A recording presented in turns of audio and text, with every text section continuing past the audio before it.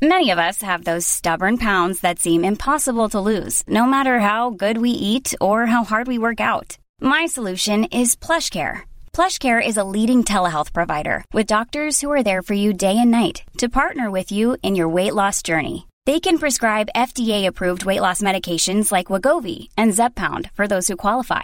Plus, they accept most insurance plans. To get started, visit plushcare.com/weightloss. That's plushcare.com/weightloss. Spring is my favorite time to start a new workout routine. With the weather warming up, it feels easier to get into the rhythm of things. Whether you have 20 minutes or an hour for a Pilates class or outdoor guided walk, Peloton has everything you need to help you get going. Get a head start on summer with Peloton at onepeloton.com. Quality sleep is essential. That's why the Sleep Number Smart Bed is designed for your ever-evolving sleep needs. Need a bed that's firmer or softer on either side? Helps you sleep at a comfortable temperature? Sleep Number Smart Beds let you individualize your comfort, so you sleep better together. J.D. Power ranks Sleep Number number 1 in customer satisfaction with mattresses purchased in-store. And now, save 40% on the Sleep Number Limited Edition Smart Bed for a limited time. For J.D. Power 2023 award information, visit jdpower.com/awards. Only at Sleep Number stores or sleepnumber.com. Welcome to the HIV podcast. Each week we focus on a person, historical event or pop culture moment linked to HIV and explore the story of what actually happened. I'm Sarah. And I'm Jess, and between us we've been working in the field of HIV for 40 years. Our aim is to get as many people as possible HIV educated. Our mini-series focuses on people who recklessly transmit HIV, but we need some balance here because we don't want people to be fearful of those living with the virus. There are approximately 37 million HIV positive people in the world, and we've featured less than 20. We don't want anyone to be under the illusion that recklessly or intentionally transmitting HIV is commonplace. It's not. HIV medication stops people living with the virus from passing it on to others. We call this being undetectable, and it's one of the reasons that HIV rates are falling and why it's so rare for people to be prosecuted. But when people do appear in court, the media attention often causes fear and stigma, so our series is about setting the record straight. Welcome to the HIV podcast. Yay! So much easier than us trying to remember what the name is. Loving it. Still loving the new name. Excellent. Good. Have you got any shout outs this week? I do have a shout out. It's actually from our boss. Oh no. Does it start with letters, numbers P45? No, he's not. He's how he's titled it. Definitely not. No, he just got in touch to say he's really loving the crime series. I know. Excellent. Our jobs are safe for another week, Jess. Yay, go us. Well, you better make this a good one then, Sarah. Clearly he's listening, you know. We should point out, our jobs aren't under threat. Sean is the nicest boss in the whole world, but he's also extremely professional. He's been on our podcast, actually, hasn't he? We did an episode with Sean and he was very articulate, very professional. It's probably our most professional episode. I think that probably was our most professional episode. I don't know. Some of the ones in the beginning were very professional. We were very serious. I feel like we could have been like news presenters, like shuffling our papers. I feel like now we're in our comfort zone. Just the nonsense zone. Yeah, it's all gone to pot. I don't think it's gone to pot. I think it's coming together and you just can't see it. Okay, you ready? Yeah, what are we doing? Still crime, last one, right? I'm a bit sad about this, I'm not going to lie. I know. It's the last episode of our mini-series looking at criminal prosecutions for reckless or intentional transmission of HIV. Already I can't get my words out and we've literally been recording for 2 minutes. Do you know what that signals, though? It also signals the end of the summer because it was our summer season, wasn't it? Yes. Oh, you're right. Yes, Yeah. It is the end of summer. Oh, autumn. I'll be able to sing my favourite song. I won't sing it here. Everyone's seen it. It's on Instagram. It's on TikTok. There you go. That'll be a treat for everyone when we start recording in the autumn.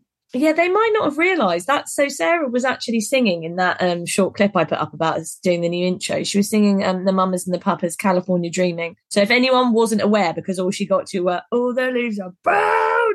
I mean, everyone would have been able to tell. You don't need to tell them what the song was. It's fairly obvious. Okay. Instantly recognisable. I feel I might be put forward for Eurovision next year. I'm going to put you forward for Eurovision. Why not? I think I could carry off a performance like that. Do you reckon? Yeah, just give me a microphone. We know.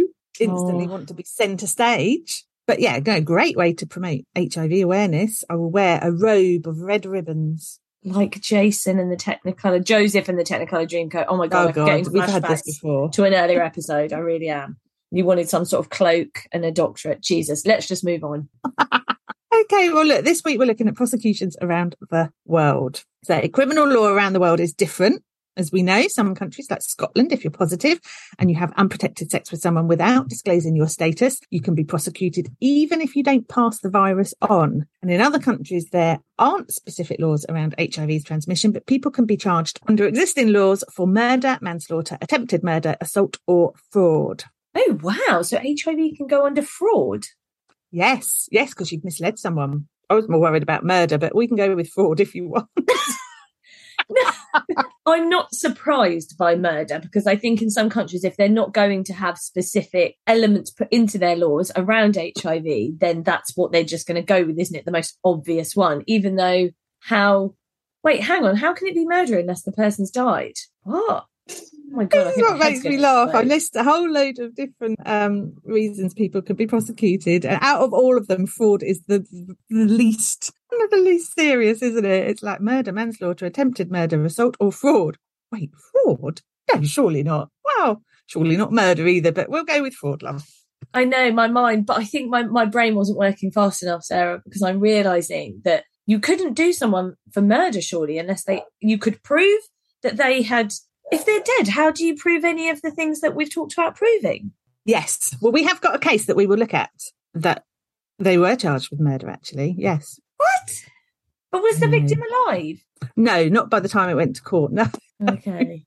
Do you know what? I'm just going to let you get on with it. I don't know why I do this every week. You say something and then I go, what I'll do is just ask you every question about it and just ruin the whole thing. Okay, so non-disclosure of HIV in some countries can include accidental transmission and unknowing transmission, where the person passed on the virus without knowing they had it themselves, as well as exposure to HIV with no transmission. Wait, what? So it can be a crime even if you didn't know in some countries? Yeah, but I should say, I don't know which countries prosecute those who unknowingly pass on HIV. That sentence came from Wikipedia and they didn't state a source. But I think... it's going to be really rare, isn't it? How harsh and unfair would it be if you got prosecuted and you didn't even know yourself you had HIV? But some countries do have harsh laws, so it's very feasible. I don't know why I'm shocked, because a lot of countries have really harsh laws around an awful lot of things that I don't think they should have harsh laws around. So I don't know why I wasn't braced harder for when this episode began. But I guess I'm strapped in. Let's go. Okay. Well, there are laws in some countries that criminalise mother-to-baby transmission during pregnancy, birth or breastfeeding. And countries with strict laws include Singapore and Nigeria. Look at your face. Because I can't believe they would prosecute mother-to-baby or breastfeeding. For some people, if your baby has no food and you don't have money for food and you need to feed it, what are people supposed to do? I know. Oh, my God. There you go. That sets the scene. Can you guess which was the first country in the world to establish laws around HIV transmission? Who do you reckon? I reckon it's America. Very good. Was it? Yes, of course it was. In 1987, 27 states have criminalisation laws that carry a lengthy sentence. So each state can set its own laws, which is why not all of them have this. And the person to be prosecuted in America first for intentionally infecting someone with HIV was someone called Thomas Guerra. And that was in March 2015. Oh, that's a long time after 1987, isn't it? Mm. But it could be there have been other cases before, or lesser charges or cases that were unsuccessful. But this is the one that kind of made the headlines. So he was reported to the police by his former partner who contracted HIV from him. Following a media campaign, other men came forward saying that Guerra had lied to them about being negative for HIV. The prosecution had 11,000 text messages and videos. Quite the evidence, isn't it? And these messages and videos show Guerra laughing about lying to sexual partners about his HIV status. They include texts to his friend boasting about infecting other people. So it's very similar actually to Darryl Rowe, isn't it? Where he quite clearly this is intentional. Had the case been prosecuted as a felony, he could have got 8 years. But for some reason, the judge declined to do so. And the case was treated as misdemeanor, which is less serious. So in the UK, or the UK court system. You'll be aware of this from your recurring shoplifting episodes, or silly misunderstandings, as you like to call them. Can I just clear this up? She keeps just making all this rubbish up about me. And then I'm like, what on earth is going on? Can I just say, I've never shoplifted. Just like to point that out. Sarah tarnishing my reputation. I know about the law because I did a law A-level. It's because I always, when I make mistakes, I'm like, edit it. And then I'll listen to the final finish first and I'll be, hold on a moment. You've left it all in. This is the only way I can get back at you. So harsh. But for the benefit of your mum, Bernice, who we know listens every week, just didn't get done for shoplifting. She knows I would. I'm very honest with her, very open. She'd know. Well, she would, because it would all be over the press, wouldn't it? Local paper. Anyway, look, in the UK, cases are tried in the Crown Court if they're serious and the Magistrates' Court if they're less serious. The Crown Court have greater sentencing powers, so if you're ever in court and you're told your case can only be heard in the Crown Court, magistrates don't have sentencing powers to fit the crime, you're probably not looking at a fine. And it's a similar system in America, where the judge's power of sentencing are determined by whether it's a felony charge or a misdemeanor.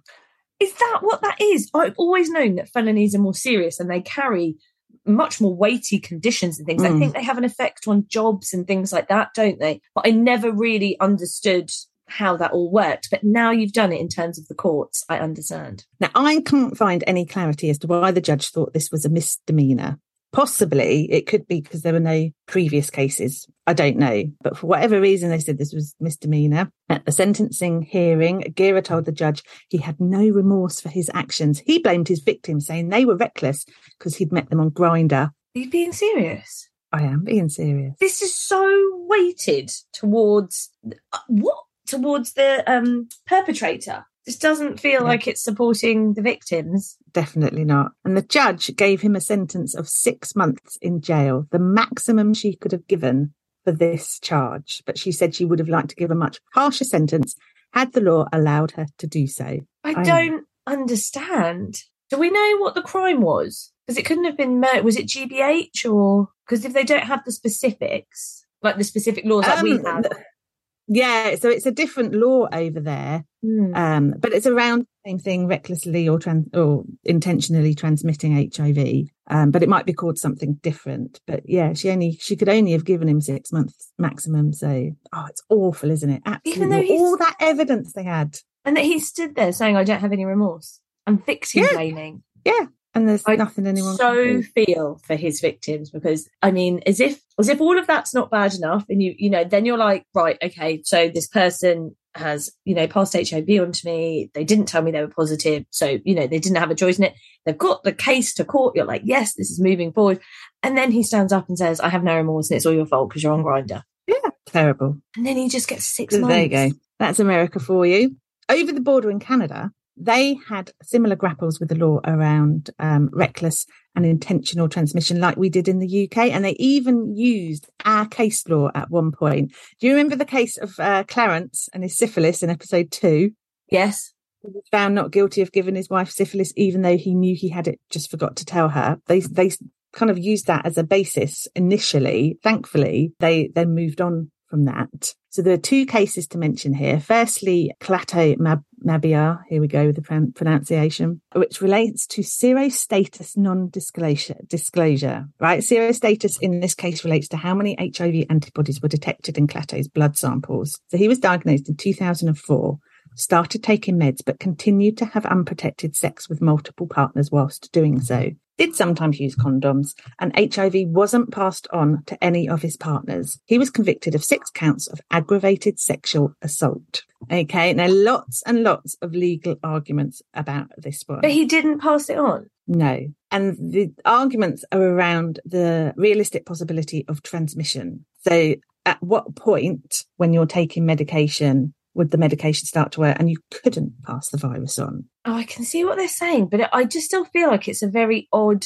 How do you prosecute it? I don't know. I just don't know how I feel about that whole prosecuting somebody for saying, but this could have happened. That's like me saying, well, I could have, I don't know, run you over, Sarah, but I missed and I didn't. So, surely that's not the same thing as me. I don't know. I suppose assault is the threat, right? But then if these people didn't know...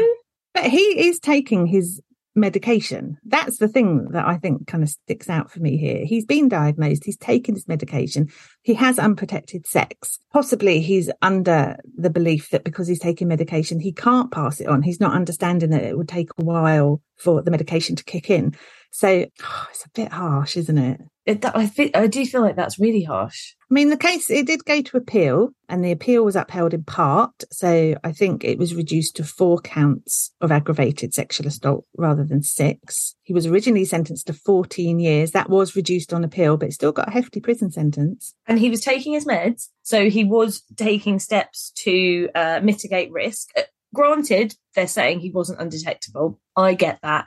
And perhaps you're saying you should take that responsibility to understand when you would be undetectable or not if you're going to move forward and have unprotected sex with people. But 14 years and nobody had contracted. No, he did sometimes use condom, and HIV wasn't passed on to any of his partners. Wait, he also used a condom sometimes? Sometimes, yeah. This is blowing my mind a bit. Well, I feel that Canada looked at the case of Clarence and syphilis, used it as a basis, and then went so far in the other direction. Yeah, took it a little bit too far, if I'm honest. Who would think that Canada would be that strict? I honestly thought you were going to tell me how, because, you know, Canada has a reputation for being, you know, very, I suppose, very laid back, quite liberal. So I felt like they'd really be on board with some really great laws, but I'm actually super shocked. But then, do you know what? Which way around do you want it? Because, like, we just looked at America, which I cannot believe that person got 6 months. And then we look at Canada and this absolute madness, isn't it? Yeah.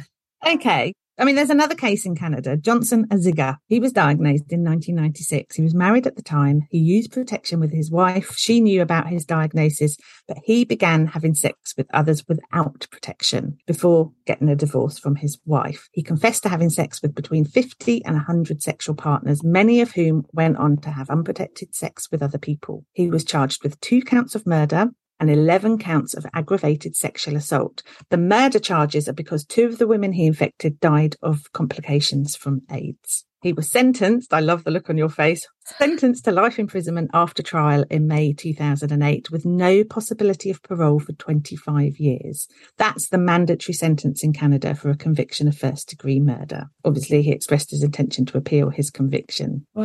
That, again, is a very serious charge, isn't it? And rightly so too. Those women died. Yeah. Look, I understand that. It is.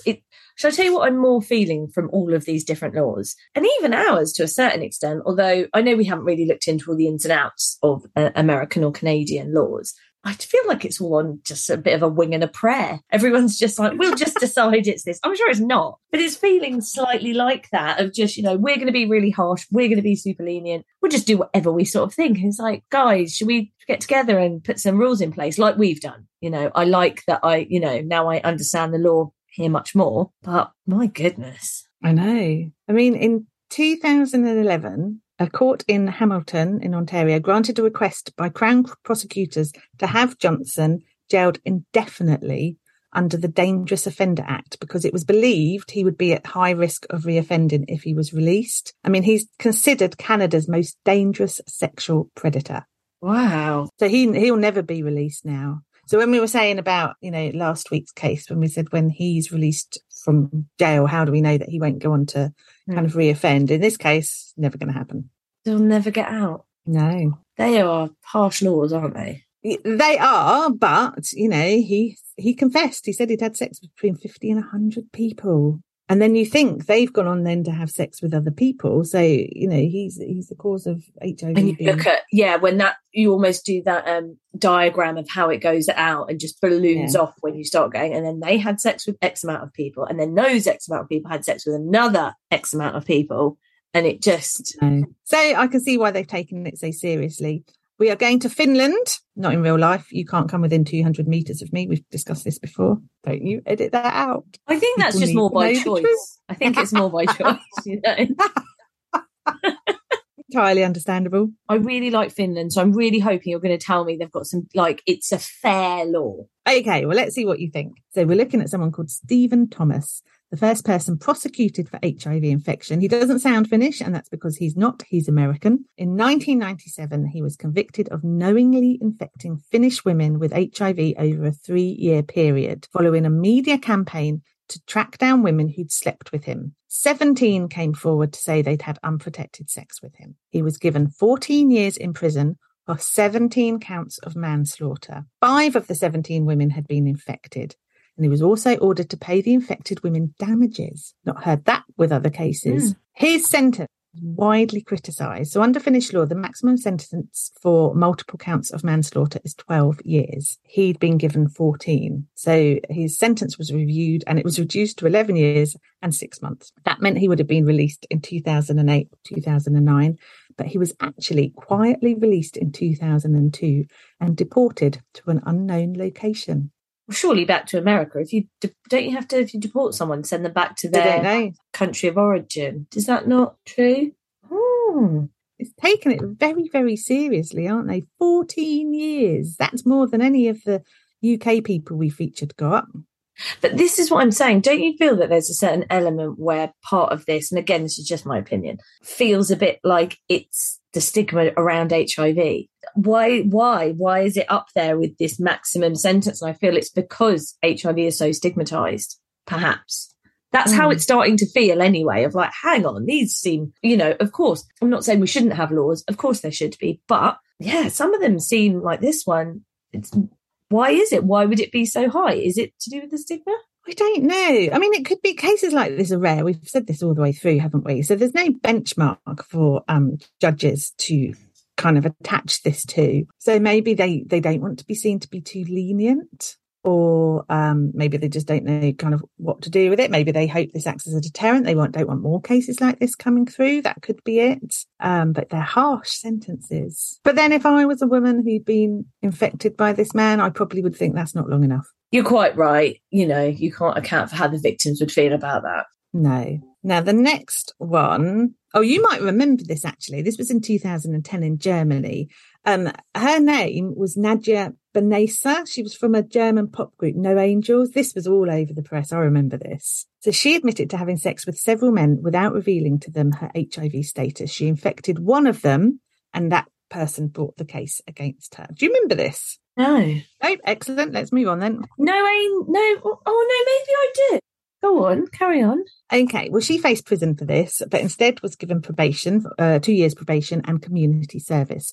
Women groups were outraged at the possibility of a woman being charged for negligently spreading HIV. And she said herself, there was no intent for her to infect anyone. She was really she apologised profusely.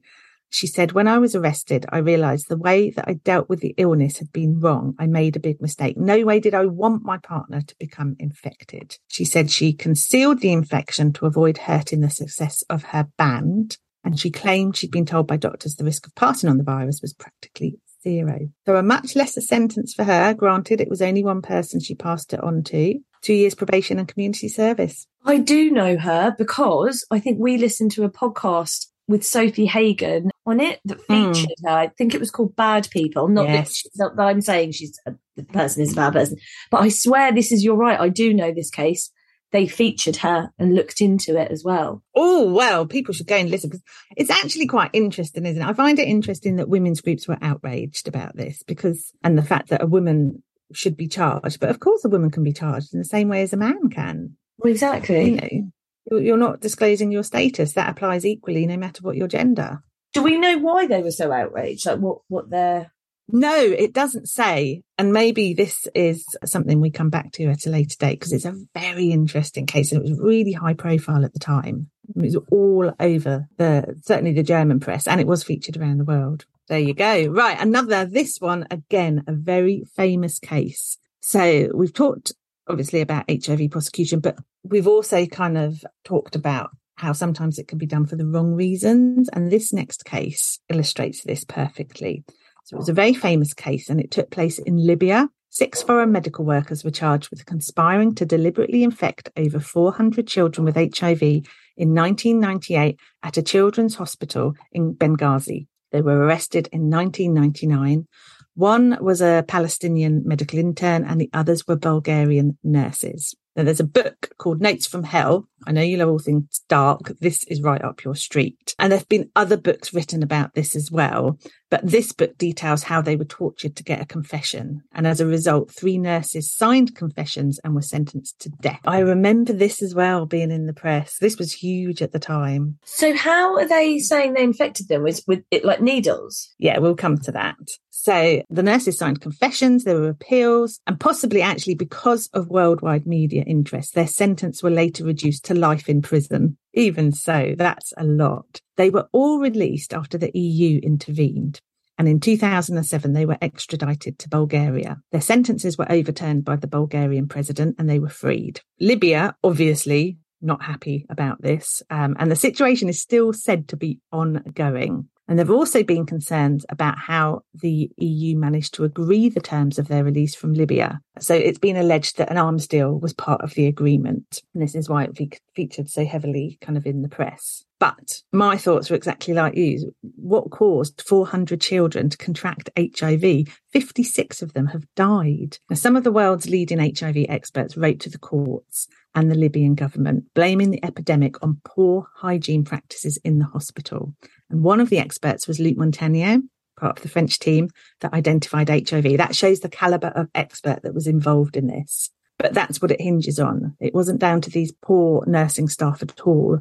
It was because they didn't have the correct hygiene procedures in place in the hospital to ensure that children weren't, or HIV wasn't transmitted to children. And they were made a scapegoat basically for this. Because obviously the Libyan government want to cover this up or give a reason. They don't want anyone questioning their hygiene practices in their hospitals, but that's what it was down to. That's heartbreaking, isn't it? Really heartbreaking and awful for the people involved to have to go through all of that. But it's been widely written about. There are lots of books about it. Well worth reading about because shocking. Oh, I am going to read it. But what was it called again? Give it to us again, the name. It was called Notes from Hell.